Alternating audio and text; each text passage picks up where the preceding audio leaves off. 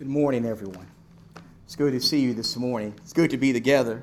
It's a beautiful day God has given us. I realize that it's been hot in the valley the last few days, but we are blessed to have this wonderful building, this wonderful meeting place with air conditioning, so we can come together to worship God, and we're grateful. We're so grateful for that. So glad to see all of you. I invite you to please get out your Bible, please, and go into your Old Testament this morning to 1 Samuel chapter 28. Will you please make your way in your Bible to 1 Samuel 28.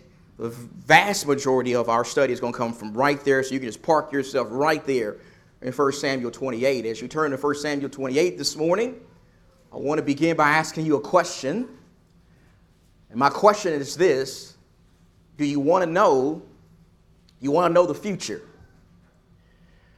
Do you want to know the future? If you do want to know the future, what exactly do you want to know about the future? Do you want to know who's going to win the next presidential election? You want to know if your favorite sports team is going to win a championship? And if so, when exactly is that going to be? I definitely would like to know something like that. Do you want to know what your kids are going to be when they grow up? And who they're going to marry? And where are they going to live? Do you want to know when the Lord exactly is going to come back? And when the world is going to end? And do you want to know when you're going to die? If you could, do you want to know exactly how much longer you have on this earth? I want to suggest that if you want to know the future this morning, you might change your mind about that after we consider this chapter that's before us this morning. You see, here in the chapter before us this morning, in 1 Samuel 28, we read about a very disturbing episode that occurred in the life of King Saul. Remember King Saul? Remember, King Saul was someone who started out well as a king. He started out with a lot of promise and a lot of potential and a lot of success, but due to his own paranoia and jealousy and envy and rage and disobedience to God, he was eventually fired by God. He was eventually rejected by God as the king of Israel. God took away his throne and he decided to give it to a man after his own heart. Saul is one of the biggest disappointments that we could read about in the Bible. In fact, here in 1 Samuel 28, we find Saul in what may be the lowest moment of his life. We find him desperate and continuing to defy God and desiring to even know the future. Look at 1 Samuel 28, beginning with verse number 1. In verse 1, the Bible says, "Now it came about in those days that the Philistines gathered their armed camps for war to fight against Israel, and Achish, the king of the Philistines, he said to David, 'Know assuredly that you will go out with me in the camp, you and your men.' And David said to Achish, 'Very well, you shall know what your servant can do.' So Achish said to David, 'Very well, I will make you my bodyguard or my head keeper.'" And David certainly knows about keeping heads, doesn't he? Remember Goliath? "I'll make you my bodyguard and my head keeper for life." Now let's just pause right there for just a moment. Notice how as this chapter opens up, we find David having a conversation with the king of the Philistines. He's having a conversation, a friendly conversation with King Achish. How in the world did that happen?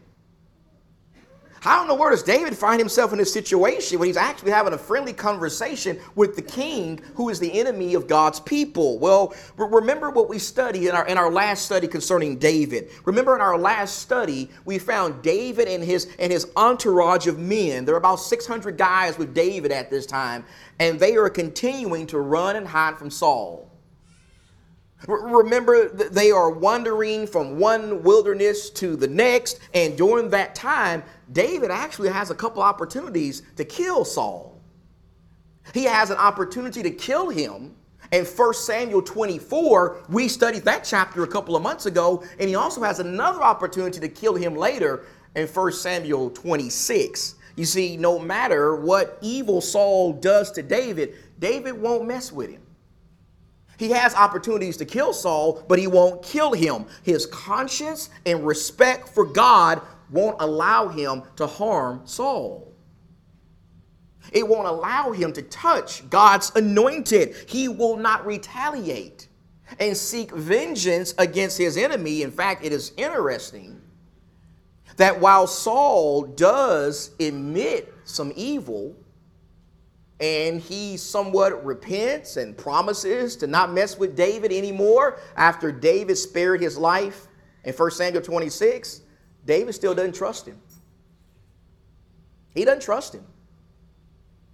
He doesn't trust that Saul has truly repented and conquered his jealousy and his envy and his rage. David knows that Saul's repentance, well, it never lasts for very long.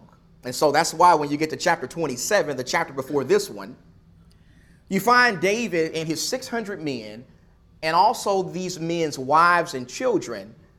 They go to the land of the Philistines to find refuge. They actually go into the land where the enemies of God's people are to find protection. Keep in mind that up to this point, David is the most well-known soldier in all of Israel.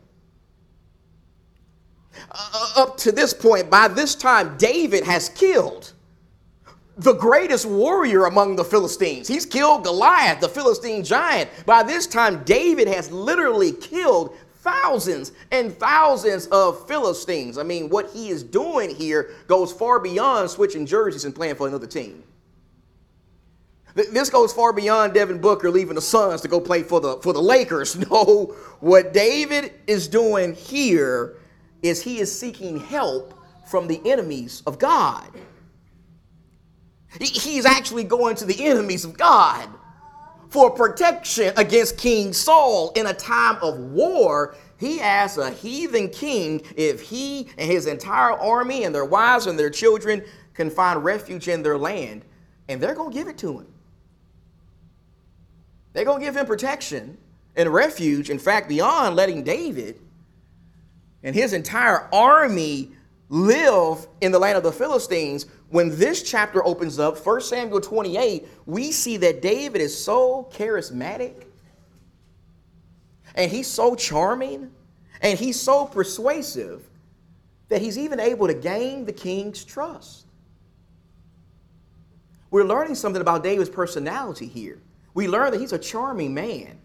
He has a great personality. He's very persuasive. The king of the Philistines, think about this. The king of the enemies of God's people is actually convinced now that David is on their side. And he even asked David to be his bodyguard for life. And he also wants to know if David and his men are going to come out and battle with them against his people, the Israelites. That's what's going on here. You know what that means? That means that when this chapter opens up, David finds himself in a sticky situation, right? He is between a rock and a hard place. He has gained the trust of King Achish. And King Achish wants to know, you going to come out to battle with us against your people, the Israelites? That means that David's going to have to go fight against uncles and aunts and cousins and members of his own family. He's in a very sticky situation when this chapter opens up. But this chapter is not so much about David as it is about King Saul. This chapter is more about Saul than it is about David. So let's keep reading with verse 3. Verse 3 says, "Now Samuel was dead, and all of Israel lamented him and buried him at Ramah, his own city." Now, we already learned this information back in chapter 25, but there's a reason why it's being told to us again. And we'll see that as we keep reading. "And Saul had removed from the land those who were mediums and spiritists." Now, there's a reason why that's being said to us as well. "So the Philistines gathered together and came and camped in Shunem. And Saul gathered all of Israel together, and they camped in Gilboa.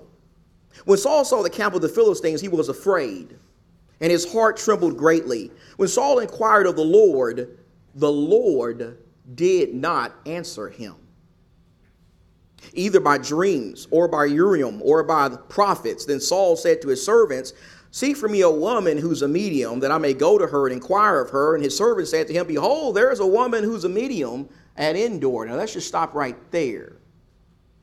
Notice how during this time when David is seeking refuge among the Philistines, the scripture says that the Philistines are winning. They are winning against the Israelites. They have invaded the land of Israel. They are overrunning the people of Israel. They are pushing them further and further to the north. If you go home and get you a Bible map out, you're going to see that the place where the Philistines are at this time, where they live, their territory is actually more to the south along the coast. And these places in Israel that's being mentioned are more to the north. Shunem is more to the north. Mount Gilboa is more to the north. What this is telling us is at this time, the Philistines have pushed the people of God more and more to the north in their own land. They have pushed them more and more to the north in their own land. And a big reason for that, you ready for this? A big reason for that is Saul. It's Saul's bad leadership. It's the fact that Saul's an awful king. While Saul is out chasing and trying to murder an innocent man, the real enemy of God's people, they're making progress. They are invading the land of Israel. They have conquered territory. They are now gathered against them for battle in the northern part of Israel. The Philistines have pushed Israel more to the north. And they've gathered before them in battle near Mount Gilboa, and Saul is afraid. He is afraid when he sees the Philistine army. The text specifically says that his heart trembled greatly. He is terrified. He is terrified just like he was terrified when he saw Goliath on the battlefield in the valley of Elah. It's the same Saul. He was afraid then, and he's afraid now. And in his fear, he seeks counsel from God. He seeks wisdom from God. He inquires of God, what should I do? And the text says God doesn't answer him. God doesn't answer Saul. Saul has spent several years rejecting God and disobeying God and abandoning God, and now God has abandoned him. God has rejected him. God won't speak to him anymore. God won't provide him any kind of help. God won't give him any kind of guidance and any kind of counsel. God has removed himself completely from Saul's life, and in his desperation, he seeks help from a wicked person. He seeks help from a medium or from a witch. Now, for our young people here, when the scripture says that Saul is seeking help from a medium or from a witch, some translations say, please understand that when the Bible is using the word witch here, it's not talking about that lady you may see on The Wizard of Oz. It's not talking about a woman with a pointy nose and a green face and a big hat and who rides a magic broom. No, the person being described here is a person who performs witchcraft. This is a sorcerer. This is someone who claims to have access to the spiritual world. This is someone who claims to be able to do something that only God can do, and that is predict the future. This is an enemy of God. This is an opponent of God. That's who we're talking about here. In fact, if you look back at verse 3, in verse 3, the text says that by this time Saul had removed these people out of Israel. Do you see that? The text says that Saul had removed the spiritists and the mediums and the witches. That was the right thing for him to do. That's exactly what God wanted him to do. But now look at what he's doing. Now he's seeking their help. The rules don't apply to me. Do as I say, not as I do. The rules don't apply to Saul. He's seeking help from evil people that God wanted removed from the land. He's seeking help from a medium, a sorcerer, a witch, and his servants find him one in Endor. She's in Endor. And so let's keep going here in verse number 8. In verse 8 it says, then Saul disguised himself. Why are you disguising yourself, Saul? Because you know you're up to no good. You're doing evil. You're being a hypocrite. He disguised himself by putting on other clothes and went, he and 2 men with him, and they came to the woman by night. Why are you going by night? Again, you're up to no good. You're trying to cover this in the darkness. And he said, conjure up for me, please, and bring up for me whom I shall name to you. Notice here how Saul really believes this. He believes this stuff. Saul believes in witchcraft. He believes that this woman can really do that. That's why he's asking for her help. And so verse 9 says, the woman said to him, behold, you know what Saul has done, how he has cut off those who are mediums and spiritists from the land. Why are you then laying a snare for my life to bring me about to death? She doesn't know she's talking to Saul. She's like, you know I'm not supposed to be doing this. You know Saul kicked all of us out of Israel. We're supposed to all be gone. You're setting me up. She doesn't realize who she's talking to. And then in verse 10, Saul vowed to her by the Lord, saying, as the Lord lives, no punishment shall come upon you for this thing. Stop right there. Please don't ever do that. Please let us never do that. Let us never promise to do evil in the name of the Lord. This man is promising to do something wicked in the name of the Lord. The Lord wants these people out of Israel, but he's promising by God's name he's going to protect her. That's how wicked he has become by this time. And so verse 11 says, the woman says, she's feeling okay, she's secure now. Whom shall I bring up for you? And he said, bring up Samuel for me. When the woman saw Samuel, she cried out with a loud voice. And the woman spoke to Saul, saying, why have you deceived me? Now some kind of way she knows it's Saul. How does she know that? I have no idea. I just know she knows now this is Saul. She's been talking to Saul the whole time. That's what the text says. She said, you deceived me, for you're Saul. The king said to her, do not be afraid, but what do you see?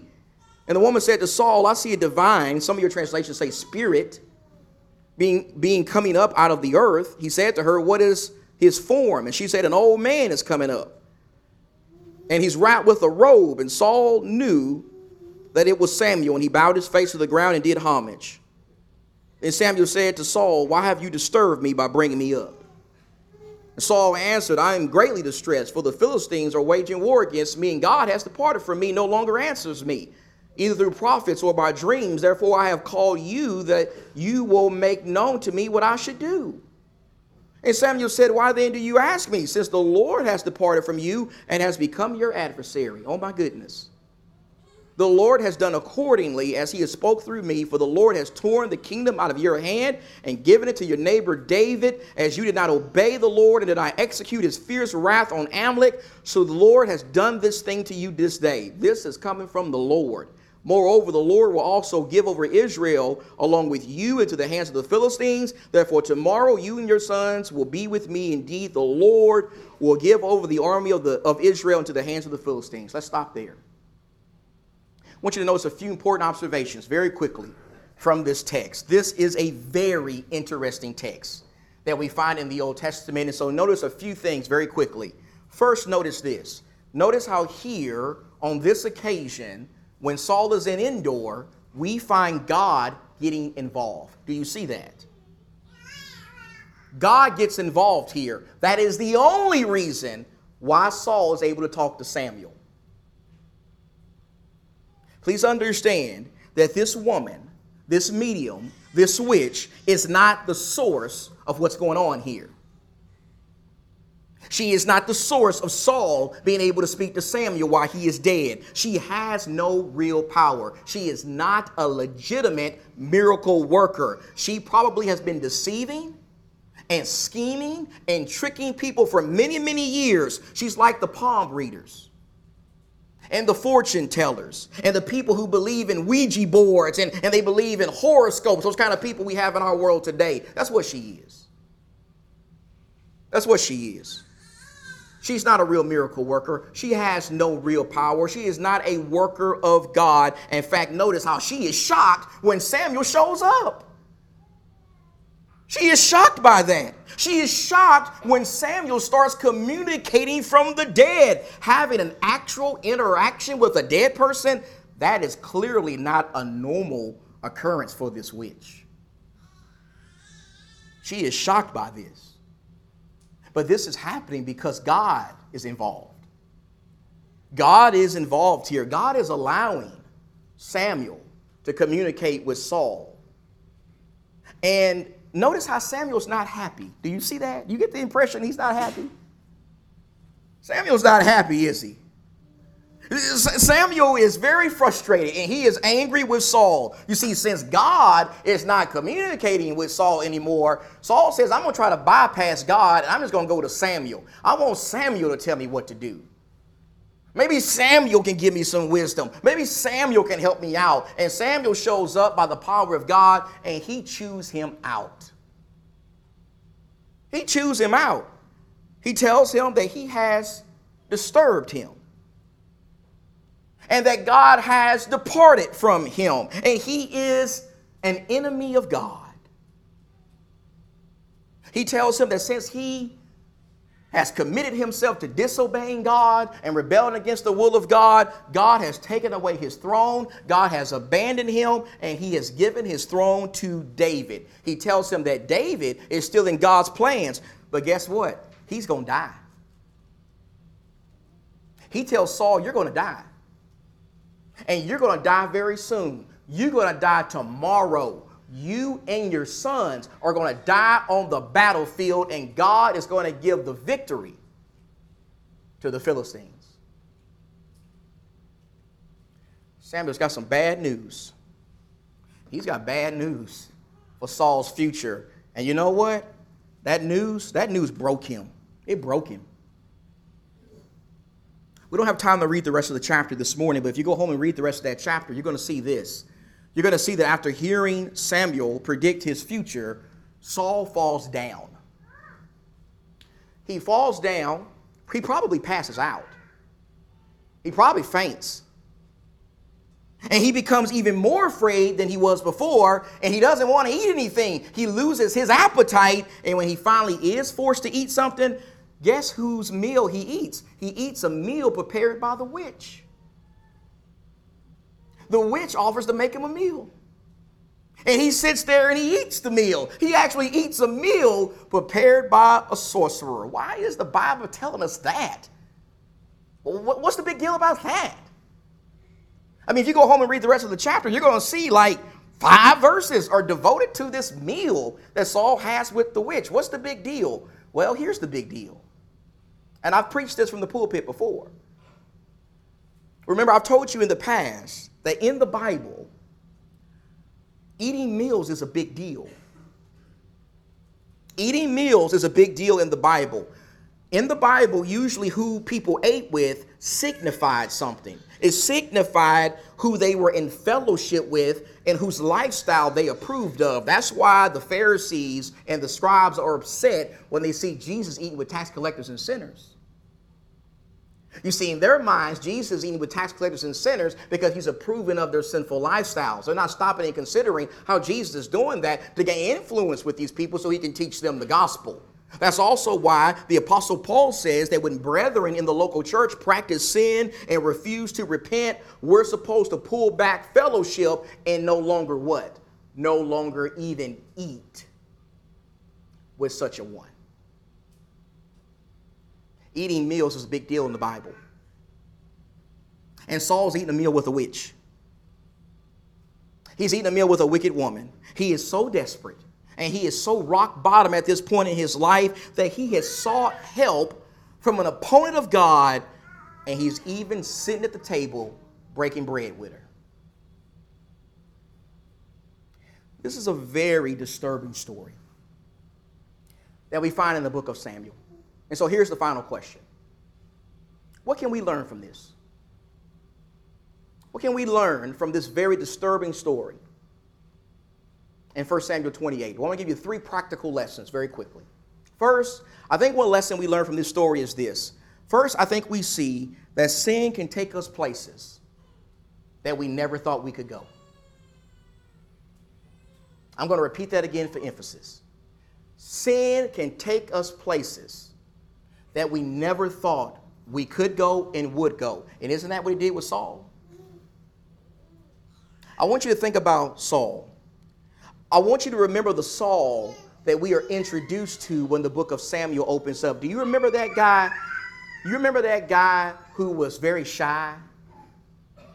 And he was very humble, and he's hiding behind the luggage when it's time to anoint him as the king. Remember that guy? Remember the guy who began his reign inspiring Israel?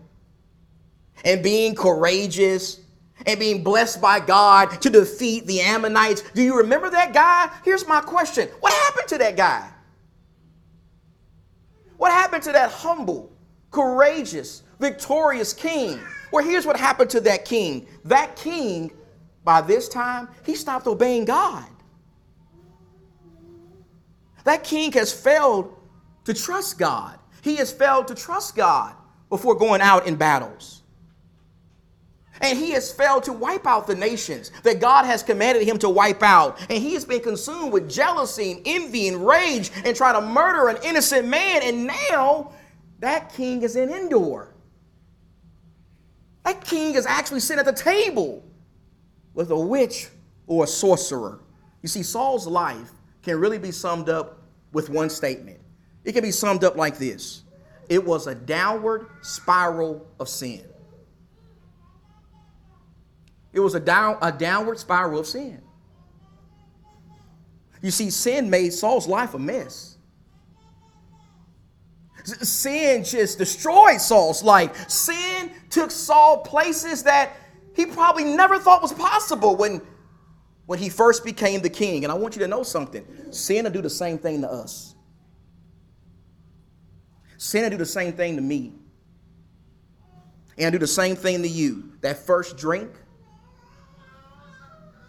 smoking that first joint, visiting that first pornographic website, flirting with my coworker, lying to my parents, and then having to tell more lies to cover up my previous lies. Like in the case of Saul, sin can take us places we never thought we would go. It can destroy our lives, make a mess of our lives, begin a downward spiral of sin in our lives, and dig for us some really big holes. That's what it did for Saul. Sin took Saul places he thought he'd never go. He never would have thought when he first became the king that he would end up in Endor. One day breaking bread with a witch and seeking her help. And you know what he should have done? He should have repented. He should have had a change of heart that led to a change in his life. That would have put him back on the path to God. But let me ask you this. Do we ever find him doing that? You ever find him doing that in this chapter? You ever find Saul really repenting? I mean, truly repenting. I'm not talking about telling David, I'm sorry for chasing you, and I know I'm wrong, and you're innocent, and you're going to be the next king. But then a few days later, he turns right back around and keeps trying to kill David. That's not what I'm talking about. I'm not talking about that. I'm not talking about that fake stuff. I'm talking about real repentance. I'm talking about real godly sorrow. I'm talking about really trying to reform and change your life. We don't find Saul doing that. You see, if Saul was really trying to change and reform his life when he realized that God was no longer communicating with him and God was no longer giving him counsel, you know what he would have done? He would have dropped to his knees and said, God, please come back in my life. God, I repent. God, forgive me. Please, God, I need you. Please come back in my life again. That's what he would have done. But he doesn't do that.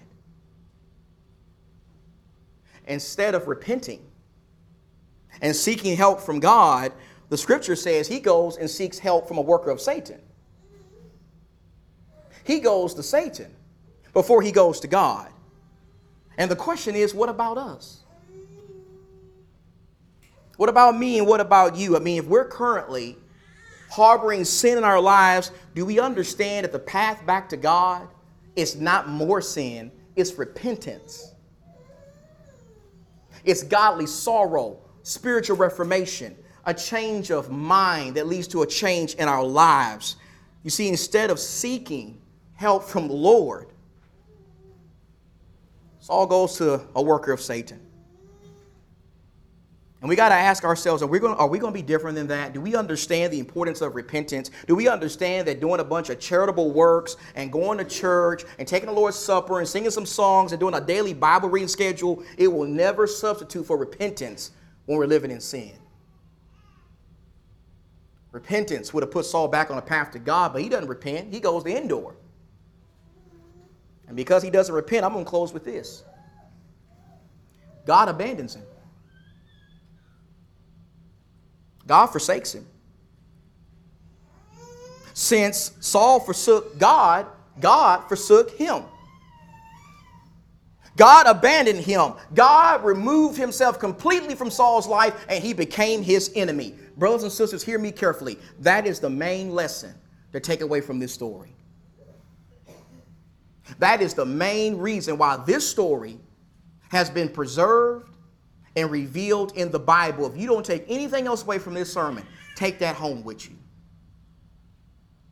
That's the main point of this story. And I know that's unfathomable for us to think about. I get it. I get it. We don't like to think of God like that. I understand. I understand that it is unfathomable for us to consider what's on the slide right now. But here the Bible is teaching that. Here the Bible is teaching that there can come a time when God gets fed up. There can come a time when God will abandon those who abandon him. There can come a time when God will forsake those who forsake him, and he will stop listening to those who stop listening to him. And that doesn't mean we can't repent and come back to God. We can repent. We've talked about that. We can repent.